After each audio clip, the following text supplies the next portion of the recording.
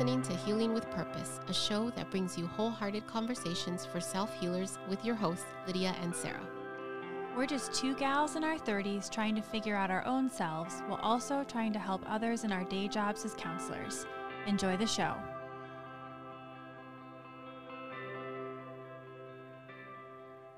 We're back. Welcome. I wish that you guys could see us while our intro's playing because we make fun of ourselves while our intro's playing. I sort of like to just reduce the anxiety of kind of just starting and getting back in the groove of it. Is that how we cope? We cope with humor. I We're can nervous. answer for myself, yes. I was like fanning myself of how hot I was. And Yeah. We were like, is it hot in here? Turn the fan on, I'm sweating. I forgot how to record a podcast in a couple of weeks. I feel as nervous as the first time. Really? Mm-hmm. Oh, that's really sweet. And this is episode, 10 or 11. So we still have the jitters sometimes. Kind of speaks to like when you get out of the practice though, it's like you're forgetting like how it feels, what it looks like, because we haven't recorded in a few weeks. Yeah.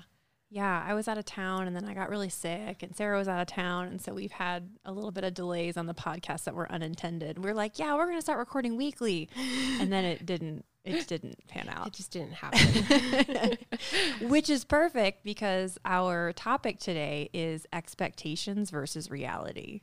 Which I think is, like you were saying, just perfect because as we will discuss in a little bit, it's not only fit our lives, but I think what we're seeing with people too, COVID as well, and the holiday season. And there's just a lot of expectations coming as the year comes to an end. Yeah. And reality. Yeah. I think COVID was the year that like broke expectations. That's a good way to put it. Mm-hmm. But yet I still have them, right? So like it didn't break down the system so bad that like I let it go, but it definitely challenged my expectation system for sure. It's interesting. It almost like stopped me in my track because I was like, that's true. It's like, this is the year, COVID, the year of 2020 was just like trying to figure it all out. And then as like the vaccines came out and everything was changing, it felt like our expectations shifted. Yeah. We were going to be somewhere else. And so then it broke those expectations because, we're still in a really difficult place. Yeah, for sure. It's still going on. Mm-hmm. Well, and I think my biggest like expectation that was broken during COVID was my marriage because my husband and I got married in like the worst possible week of COVID in our community. And we like were not going to give up on our wedding. And we ended up having to wear masks the entire time and uninvite everyone except for 12 people. And we had to be outside, socially distanced. And it was like not the expectation of what I thought the beginning of our marriage was going to look like. And it was so lovely in many ways that I could not have expected. But it also was really sad in a lot of ways because, the whole day of my wedding, I got ready by myself and there was nobody there and it was really lonely and hard. And then, you're grieving because you expect when you get married that your best friends are going to be there and your siblings are going to be there and your parents are going to be there. And like, it was not any of that for us. So it's interesting. Like it's been a year. My husband and I will be married in a year and a couple weeks. And we still sometimes talk about, we're so glad that we didn't delay our wedding because we were ready to move forward in our lives. But at the same time, like we both sometimes still feel sad about, there's like a cultural expectation of what a wedding looks like in our world. Mm-hmm. Sometimes it's way too dramatic and too expensive, right? And it's over the top, but the celebration with people that we love, that was the expectation that we had to let go of. And it still is sometimes a little bit sad for us. I could definitely see that. I'm curious about how did you let reality in? Like, how did you shift to the decisions that you made and say, okay, like this is still, we have to like, this is the reality. Then how do we embrace it? Yeah, it was super hard. I think that there came a point, initially with COVID, I remember being like, this is fine. It's going to blow over, which, I'm not a doctor. I don't know anything about the epidemiology of disease, right? Like if I had known that, I probably would have realized like this isn't going to be over very fast, but I didn't know that. And I think the media and things set our expectations up sometimes to think that like it was going to recover faster because I think that's what people wanted to hear. Right. But that wasn't the reality. And so I think that's an important point about expectations and reality is sometimes we hear and we seek out things that we want to hear to validate what we'd like to happen. And it's not actually the reality of what's really going on. And so by the time we got close enough to our wedding, it was kind of like we were in too deep at that point. And so we were like, we're not turning back. And I think the reality when we decided to move forward was when we finally realized that we weren't going to get out of COVID quickly. We quickly realized this is going to be a situation of scheduling and rescheduling and scheduling and rescheduling and sending out cancellations and then sending out new times and trying to re-coordinate hotels and plane tickets for people. And we looked at each other and we were like, we do not want to do any of that. And so the reality of what planning a wedding was going to be in this 2-year period of time, we quickly realized that it was not worth having the celebration, that our marriage, even if there was only 12 people there to witness it and we were all socially distanced with masks, was for us, the path to take. And even though there was grief in that, once we were truly, I think, realistic with ourselves, we were able to make a better decision about it. So it's kind of interesting because when you were describing it, it's almost like the reality of me holding on to the expectation was going to require like a lot more time, a lot of effort, and then you still didn't know if it was going to happen. So then it's like, do I hold on to the expectation or do I embrace the reality? Yeah. Do you want to say that again? Right. So if you were multitasking, come back because Sarah just did something really profound. So do you hold on to the expectation or embrace the reality? My follow-up question is, do you think that holding on to the expectation causes more suffering? Well, I'm curious at what point am I no longer in a place of reality? I think that's the tipping point, or at least I strive to be aware of when that happens, that trying to stay in like the expectation of what I want to happen, when it becomes harder and I'm suffering more, to try to keep that going in that direction, when the reality is like I have to let go. And that's super hard. It is hard, especially when, because now we've like put in time and effort and maybe money and expectations and all of these things. And so it's hard to feel like now I've got this whole mound that I've created. Yeah, I mean, we still have a credit at a wedding venue. If anybody wants to hold an event in El Paso, like I'll happily give it to you, you know? Yeah. And so there is that, like, I think grief, you use that word, that's like a huge part of the process, whether it's a wedding or whether it's the expectation of the career you thought you would have, or the, the time in your life you thought you were going to have children, or it could be as small as, the expectation of like a friend responding to you in a certain way and they don't do what you need in that moment and you're upset about it. Like, I think expectations can be really micro and in the moment, or they can be really big macro, big life experiences, and both are valid and both require, I think, awareness and understanding, like, how do I speak to this in this moment? How do I develop awareness around what's going on in order to kind of figure out how to move forward? And I think that's an excellent point. Like, when you're talking about awareness, like, what do you think for our listeners is like, well, what is there to be aware of? I always go into the body because I just think like that's how I can understand myself better, is in my body. So I think that when I start feeling that like resistance in my body, you're nodding your head. Like, that was what you're thinking too? Yeah. Yeah. I don't even know how to, like, I'm trying to find words because it's such a visceral experience. Like, how do you put words to like a felt sense? But I know when I'm not in the flow of my life and I'm trying to like force something that I need to let go of, because everything in me feels like it's not working. And it's usually because I'm resisting letting go of an expectation of what I thought was going to happen, and I'm not accepting the reality of what is actually going on. So for me, resistance is like, it's almost like a, I don't even know, like a grinding inside of me, and like everything feels hard and I feel heavy and I don't want to get out of bed and go deal with whatever I've got to deal with that's not working. It just doesn't feel good. Do you feel like it manifests into like any actual behaviors? Like maybe like being in bed more, binging TV more. Escapism. Mine totally looks like procrastination. Yeah. Absolutely.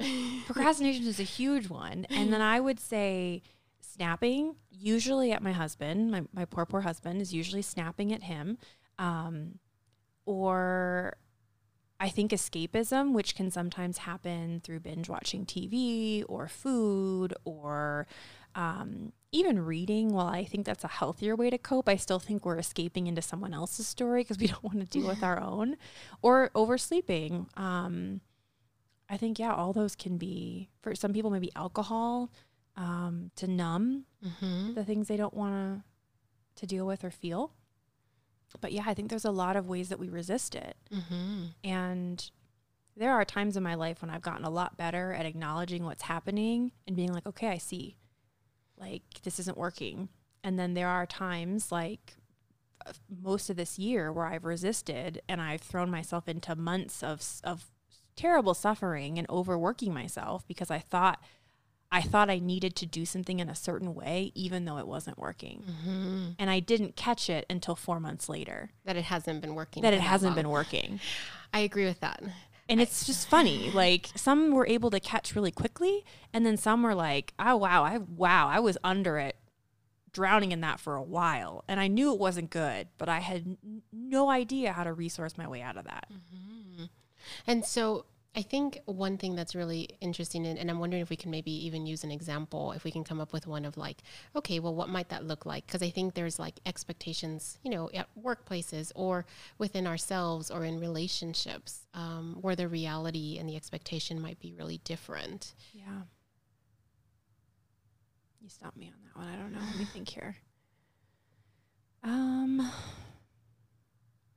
Well, I remember a long time ago, Sarah, when we were thinking about starting this podcast, we've told a story before how we would go hiking together and we would talk about like our desire to create this because we were feeling really stagnant during the pandemic and like we needed something else. And I remember that you brought up this idea that we kind of had these boxes in our lives that we check of like, okay, I went to elementary school and I graduated. I went to middle school and I graduated. I went to high school and I graduated. And maybe I went to a vocational school or got a job or went to college, whatever your path is. Like, there are boxes that we check. And then it's like, okay, then I found a partner and maybe we moved in together. Or maybe we got married. Maybe we didn't. Maybe we had kids. Like, there is sort of this like linear trajectory that I think we place on people, or the expectation that we need to do these in some kind of like order. And I think that sets us up for a lot of failure. I know personally, there were times in my life where people were, getting jobs right out of college faster than I did, or they were finding their path, or they were traveling around the world.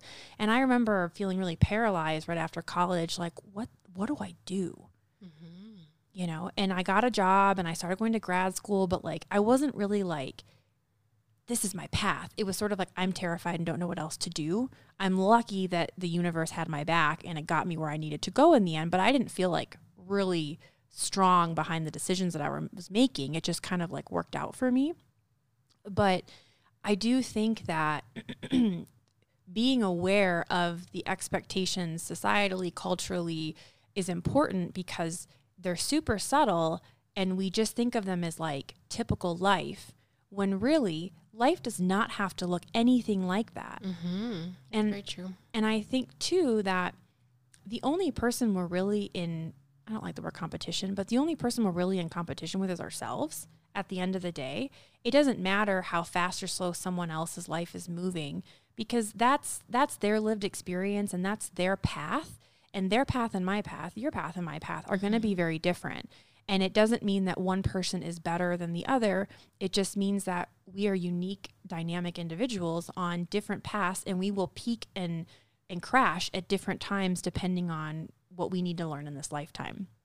And so I think sometimes that big picture expectation that you had brought up a long time ago makes so much sense in why people develop guilt and shame and jealousy, because they're thinking like, well, I was supposed to have kids by now. That's a thought I've had. I'm 33 years old. Like, I thought, well, should have had kids by now. There's a should, right? And I have to work on that and say, why? Who says that? Why? Yeah. Like, why should I have had children by now? Why does that devalue any of the things that I have done? Mm-hmm. And I think to kind of answer your earlier question, like, we need to ground in reality and affirm for ourselves that I have value in the things that I have accomplished, and my journey is not in competition with anyone else's. Mm-hmm. And so the way that you were describing it, it feels like a lot of times the expectation is something that's like really big and like sort of boxing us into something. But the reality is that there's something within our lives that could be happening that maybe it takes a different course, and it's not to say that it's not going to end up there, but maybe just not in the way or in the timeline that we had hoped. Yeah.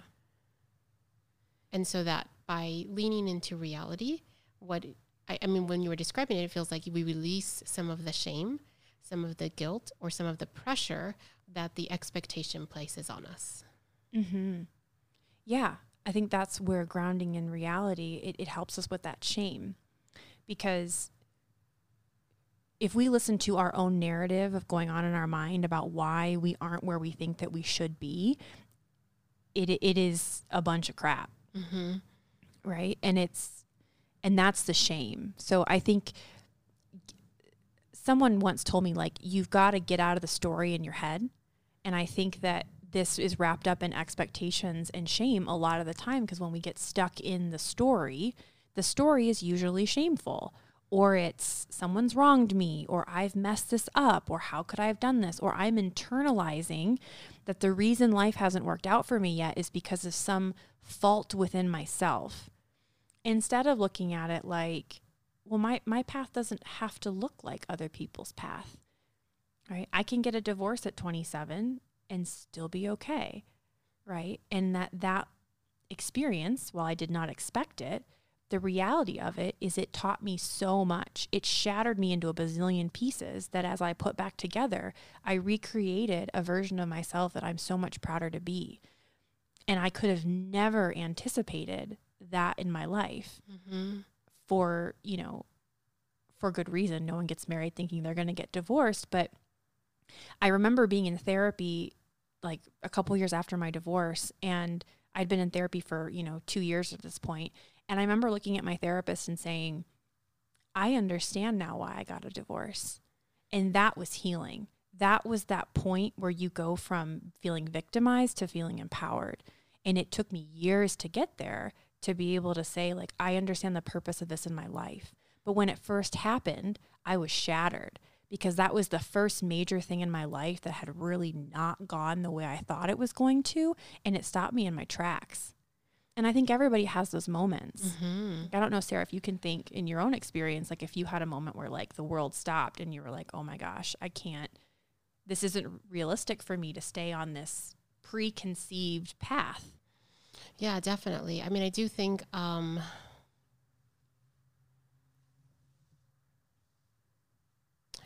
think that I would say sometimes it's like a decision-based thing. The one that comes to my mind is like, I chose to live with my husband before we got married, and that the expectation amongst the family, especially like in Hispanic culture, is like that's a huge no-no, mm-hmm. and being really, really fearful of like, well, this is something that I really want to do, and I think it's important that we take this next step. But the expectation amongst, is very like disappointing and shame and like, but and there was some, definitely not from my parents, but there was some that occurred, and definitely hearing those comments, it was very, very hurtful. But at the same time, it was okay that my path wasn't like everybody else's, and that it was.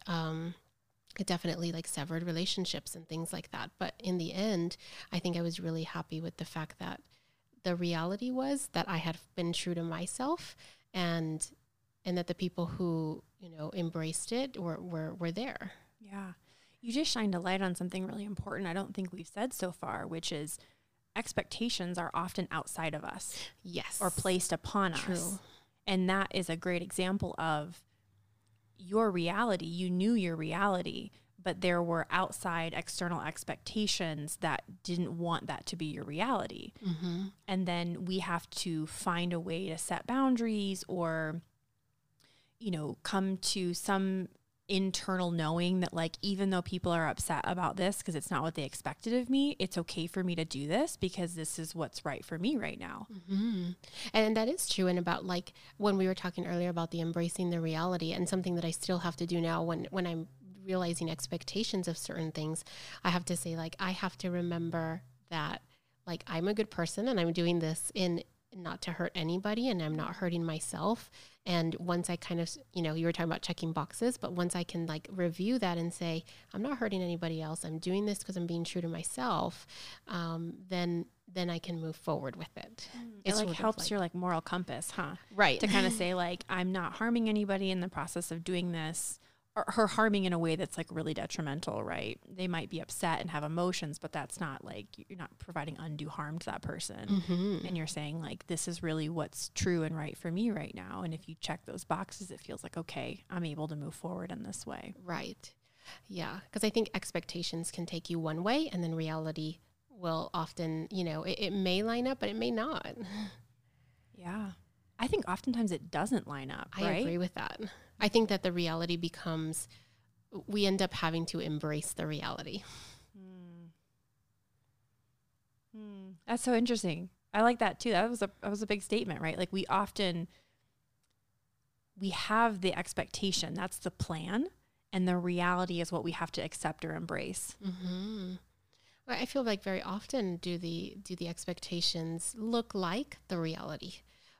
Maybe for some people it does, exactly, but I don't think so. I mean, I think it often looks like setbacks, failures, disappointments, sadness, grief, like you mentioned earlier.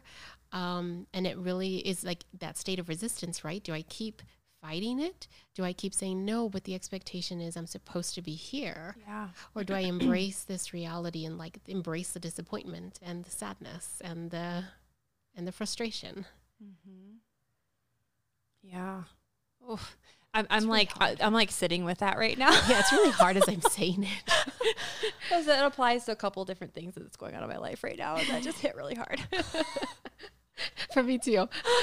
At what point do I just keep fighting? Yeah. Well, and I think for me, at least, I'm sure some of our listeners can identify with this. Like, my ancestral baggage is that the fight is part of like the grit and the process. That like, if it's not hard, you didn't earn it. Oh. And so I think sometimes that I make things harder than they need to be because I think there's some freaking badge of honor in doing that. Yeah, like you were, I was going to say a bad, a badass.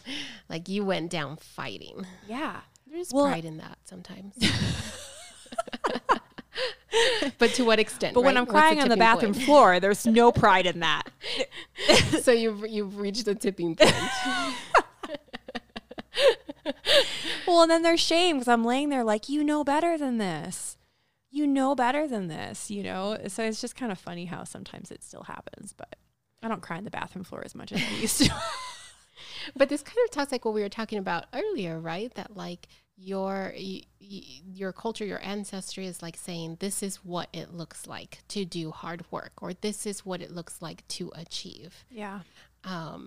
And we had kind of talked about this earlier with like, for myself, my parents are very like thoughtful people of like, you know, did you weigh every decision? Like, are you sure that's the right thing? I'm really worried that that's not going to be the right thing. And I understand it because they're very purposeful and intentional people. But for me, it often paralyzes me. Like my issue is not like making a decision and not just going into a decision, it's making one.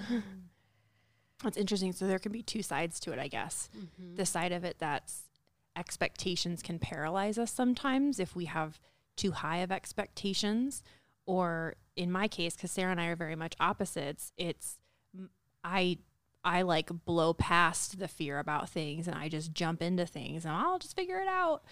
But that's again part of my ancestral baggage of chaos, right? And learning that chaos is the badge of honor, like going down in flames is your badge of honor. It doesn't matter as long as like at the end of it, you got to. It doesn't matter if you killed your body, you broke your arm, you lost relationships, you burned bridges, like you got there. And that is not healthy, right? to all of our listeners out there, this is why I'm a therapist, right? Like,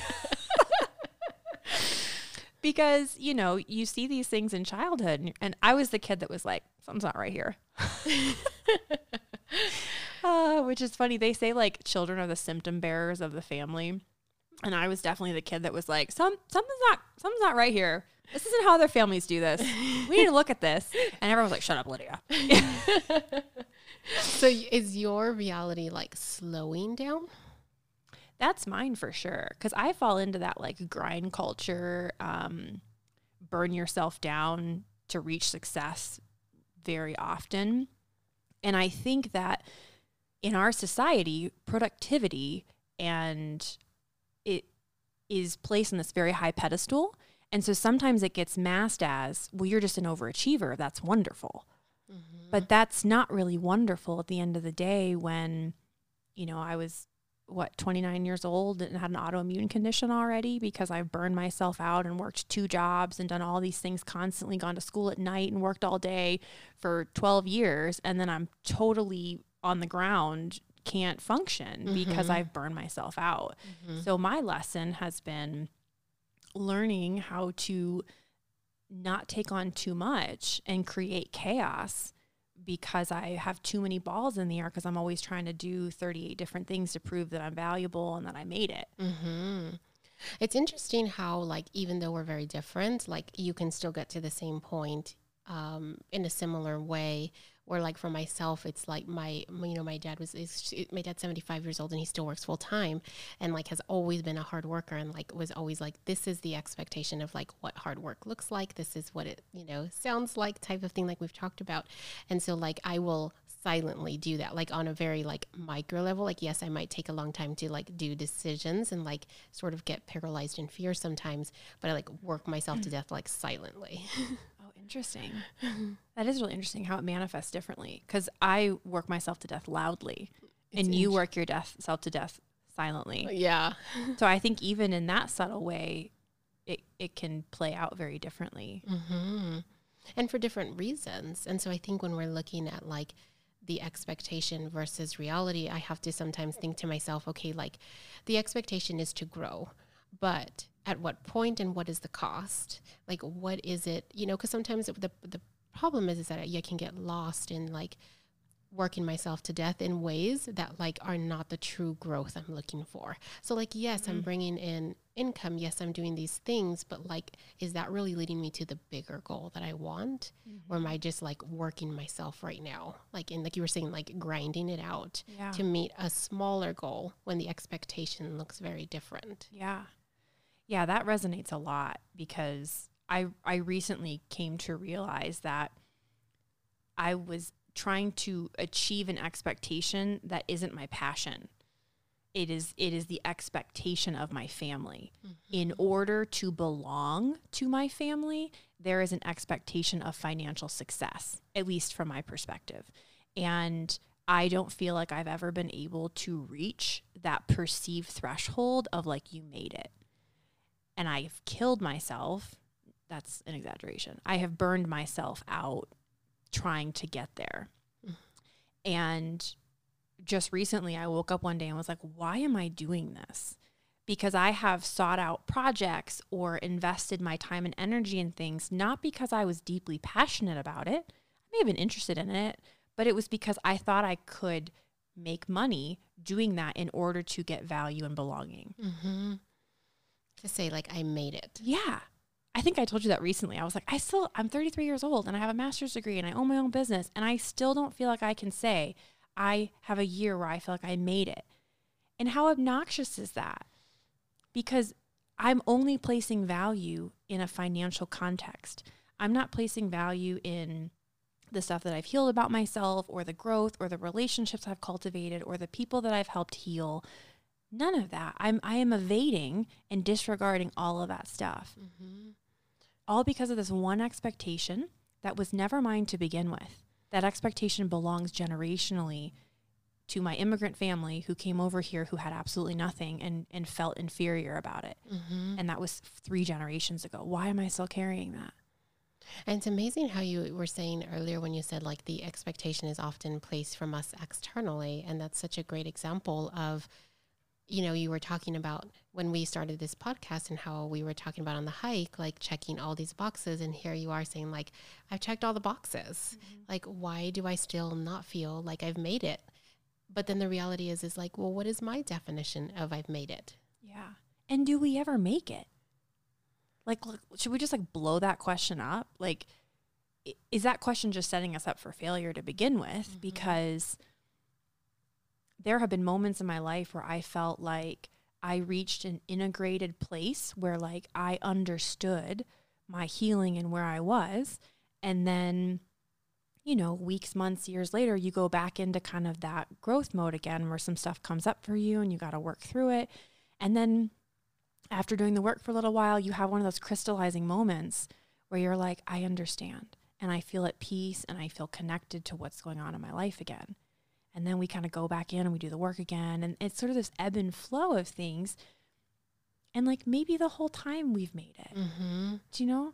It's so interesting. As you were describing it, it reminds me of this one time that I was telling my husband, like, I often think, you know, when we're in a state of resistance, our relationship with something is like we're upset about it. We're frustrated, kind of like when we're upset with people and we're just like, ugh, you know, done with them.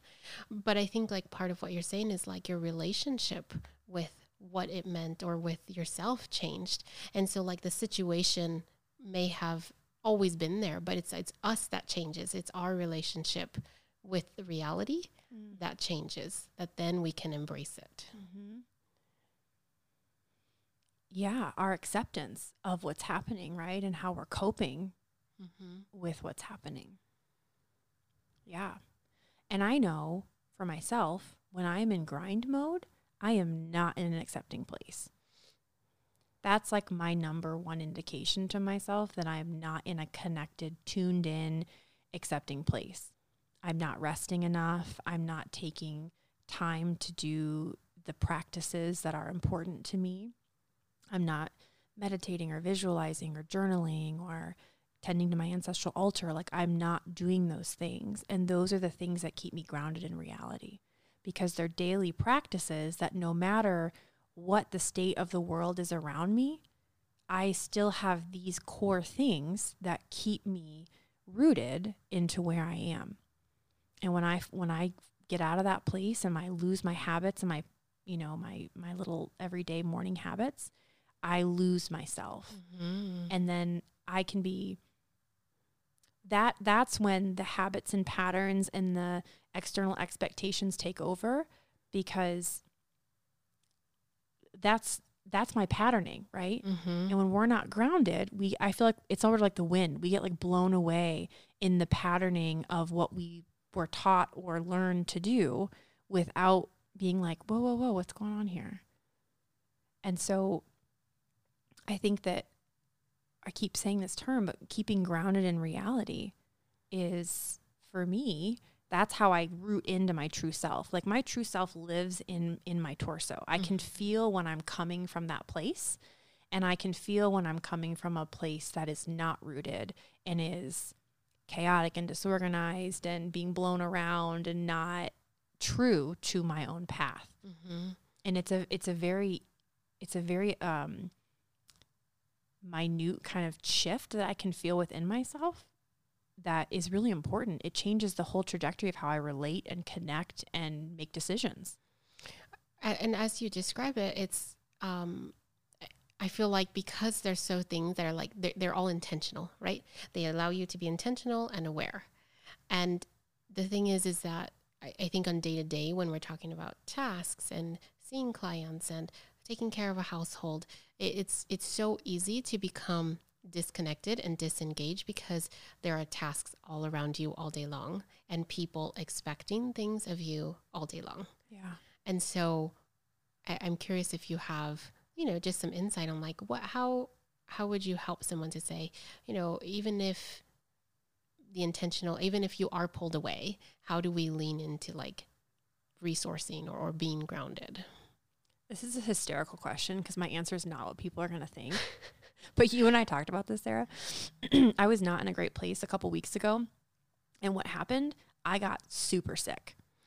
super sick, like had to take 10 days off of work, super sick. Wasn't COVID, was a super cold, right? Super sick. And I could not leave my house. I just had to lay there. I like knit 28 washcloths because I wanted to like not just sit there like a blob for 9 days, you know? And when I was feeling better, you know, I cleaned out the garage and did all these other things, but I was talking to Sarah about it and I'm like, this is messed up. I am a therapist. I know I have to rest. I've been saying out loud to the universe without realizing it, oh, I just need a break. I just need a week off. I need a week to reset. I'm so stressed. This year's been really hard. And the universe gave it to me. Only it gave it to me in a sickness because Sarah and I had this conversation a couple days ago. I would not have ever taken time off if I hadn't been willed with illness to take time off. But the beauty of what happened is after 10 days off from not seeing clients, not stressing about work, having time to make nourishing food for myself and be in my home and spend time with my dogs and whatever, I felt 98% better than I had felt 2 weeks before that. Mm-hmm. Because I had time to journal more. I had time to catch up on some shows I hadn't seen. I had time to put a puzzle together. I had time to knit washcloths or read a novel, which I haven't done in 2 years because I always read damn self-help books. Like, so I think sometimes that the answer is like deep rest. And the answer is giving yourself space to not be grinding and be busy. And maybe that's just my karma because mine is proving your worth through these different, you know, avenues. But I don't know. I don't know many people who don't feel better after taking some time off and being with themselves and doing things that bring them joy. I love to knit washcloths. I give them to people for Christmas. I love to read novels. I love to catch up on some shows that I really like. I love to be in my home, but I don't allow myself those things very often. And then I end up disconnected. Mm-hmm. So to answer your original question, in the process of all of that, I had time to make a cup of tea in the morning and sit in my chair and journal for 6 or 7 minutes. And then go to my ancestral altar and give my ancestors water and incense and be mindful of them. And then I could go, you know, take a walk in the mountains. And even though it was slow because I didn't feel good, it was fine. It didn't matter. I didn't have any place I had to be. Mm-hmm. And so I think that's the answer, is we have to make space for ourselves to just be and get what we need. And we don't do that. So because you did that, then you were able to embrace the reality of in it being sick, it's like, I'm going to be here a little while. I'm not going to be able to get done what I had expected or hoped for. Yeah. But that I also clearly needed this. Yeah. Yeah. And I recognize that there is a lot of privilege in being able to do that. I have a husband who has a job and can still pay our bills, even though I had to take 10 days off of work. And, you know, Sarah and I are self-employed. So if we're not at work, we don't make any money. Mm-hmm. And that can be hard sometimes, but I am grateful that I'm in a position now where I can do that, because 5 years ago, I would not have been able to rest for 10 days because I would have been enormously panicked about, I'm not going to be able to pay my bills this month because I just took 10 days off. Mm-hmm. Right. So I think that there is privilege in being able to rest, and that it's not always 10 days in a row. Sometimes it's, you know, we take a bath at night when we get home from work. Like, I don't think rest is always in 10-day increments. I think sometimes it's, you know, as I've transitioned back to work, like this morning I had 18 minutes, right, before I had to shower and get dressed and get to work. And so I sat in my chair with my cup of coffee and I journaled for 8 of those minutes. I tended to my ancestral altar. I pet my dog for 30 seconds and then I got in the shower. So, you know, I think that once we reestablish those rituals and those grounding in reality for ourselves, it can be quick. It can be 30 seconds if that's all that you have. Mm-hmm. While your coffee's brewing, to take a deep breath and just say an affirmation to yourself. If that's all the time you have, like, that still counts. Mm-hmm. That still helps. It's still something. It is, yeah. And I I encourage a lot of my clients, and I try to do this myself too, but it is hard, to throughout the day, like, have these like markers for yourself. Like at 6 a.m. when you're standing in front of the coffee pot, stretch, take 3 deep breaths, say an affirmation. right before you eat your lunch, before you open up your lunch bag, or before you go get out of the car to go into the store to grab your lunch, like pause, take 3 deep breaths, say an affirmation to yourself. I got this. I'm good. Today's a good day. When you pull into the driveway at night, for 6 seconds before you go into the house, into your family and the chaos that might reside there, take a deep breath, say your affirmation. Like, we have 10 seconds 3 times a day to give ourselves that. But if we get carried away, we get ungrounded, we get lost in all the shit that we pick up throughout the day and the stuff that gets triggered within us that we don't even realize we're unconsciously making decisions from that place. And like, a couple minutes of an awareness breath can make a difference if we practice it. Right. And so I think when you were talking about, like, it can be like when you were talking about micro and macro, it can be same thing for the practices or the routines or rituals in order to ground ourselves a little bit in reality. Yeah. So that we don't get carried away by our expectations. Yeah. Because sometimes we don't realize we've gotten carried away. We wake up one day and we're like I did the other day, I was like, oh shit, 4 months went by and I worked almost 7 days a week for 4 months because I didn't realize what I got myself stuck in. And there wasn't that pause. Or if there was, I paused and then I was like, I don't know how to get myself out of this. I got to keep going. And I'm sure there was another way out. I just didn't know how to access it at the time. I didn't know how to ask for help with it. You know, there are things I could have done to try to help that I didn't do. And that's how we learn. It's like almost like, you know, when you go on a hike, I was telling my husband this the other day, it's like when you go on a hike and sometimes like I can feel like you were talking about that resistance in the body. And like sometimes I tell him like, I need an aerial view. I need like a drone view of like, because I'm so stuck in this, I can't figure out a solution. And I wish I could like get out of my body to like, or just see outside of it so that I could not get out of it, but see something like, an, you know, because I'm so stuck in like whatever it is that I'm feeling. Yeah, like you get like hyper focused on like whatever is not feeling well or you're stuck in. Yeah. I wonder how you pull back. Do you have any thoughts that you can share with our listeners of like how can we pull ourselves back? You're more of a detail oriented person than I am. I'm a big picture person. So I think we have the opposite problem where I need to zoom in and maybe sometimes you need to zoom out. And I'm wondering like, is there a ritual to kind of zoom out if you're a person who gets stuck internally? Sometimes it's as easy as it can be something really small, like going for a walk is something really helpful because now that we do telehealth, like I'm inside 4 walls all the time and I'm just inside a lot. Like sometimes I'll be like 3 days and I haven't seen outside. It's like, you know, it's just, I need to get outside of my space for a little bit. Yeah. Or sometimes that may look like talking to someone that I trust, like, hey, this is what I'm feeling. Like, you know me well. Are you like seeing something I don't see? You know, is there anything I'm missing? Because the truth is like, I'm stuck in my own narrative at that point. Like the likeliness of me, like not catching something or seeing something is possible. A workout is sometimes helpful, or like yoga, because I really do believe like that movement in my body like helps me to make sense of it. Journaling is something like really helpful. Sometimes I'll just like open up my computer and like just start typing, and it sort of just, you know, comes out. Yeah. It finds its way out. It seems like shaking it up a little bit. Yes. Like if you're stuck and you know you're stuck, it's like, I've got to do something out of my routine right now. I've got to get outside, or I've got to get my body moving, or I've got to like shake out this, whatever is happening in my head right now because it's not serving me. It seems like moving your body sometimes helps clear out the cobwebs in the head. Definitely. It's like pollution. It's like I've polluted it and now I need to like get to like a different space or like air it out to like let this out and see it, clear it a little bit. Wow. That's a big topic. It is. And what I'm fascinated by and grateful for is that we almost see it in 2 different ways. Like you were saying, like I get stuck in details where you get stuck like in the bigger picture. And so it's really helpful, I think. And I'm hoping it's helpful for our listeners too, to know like it's not just like a one size fits all. Like we all get stuck in different ways. And sometimes it may look the same.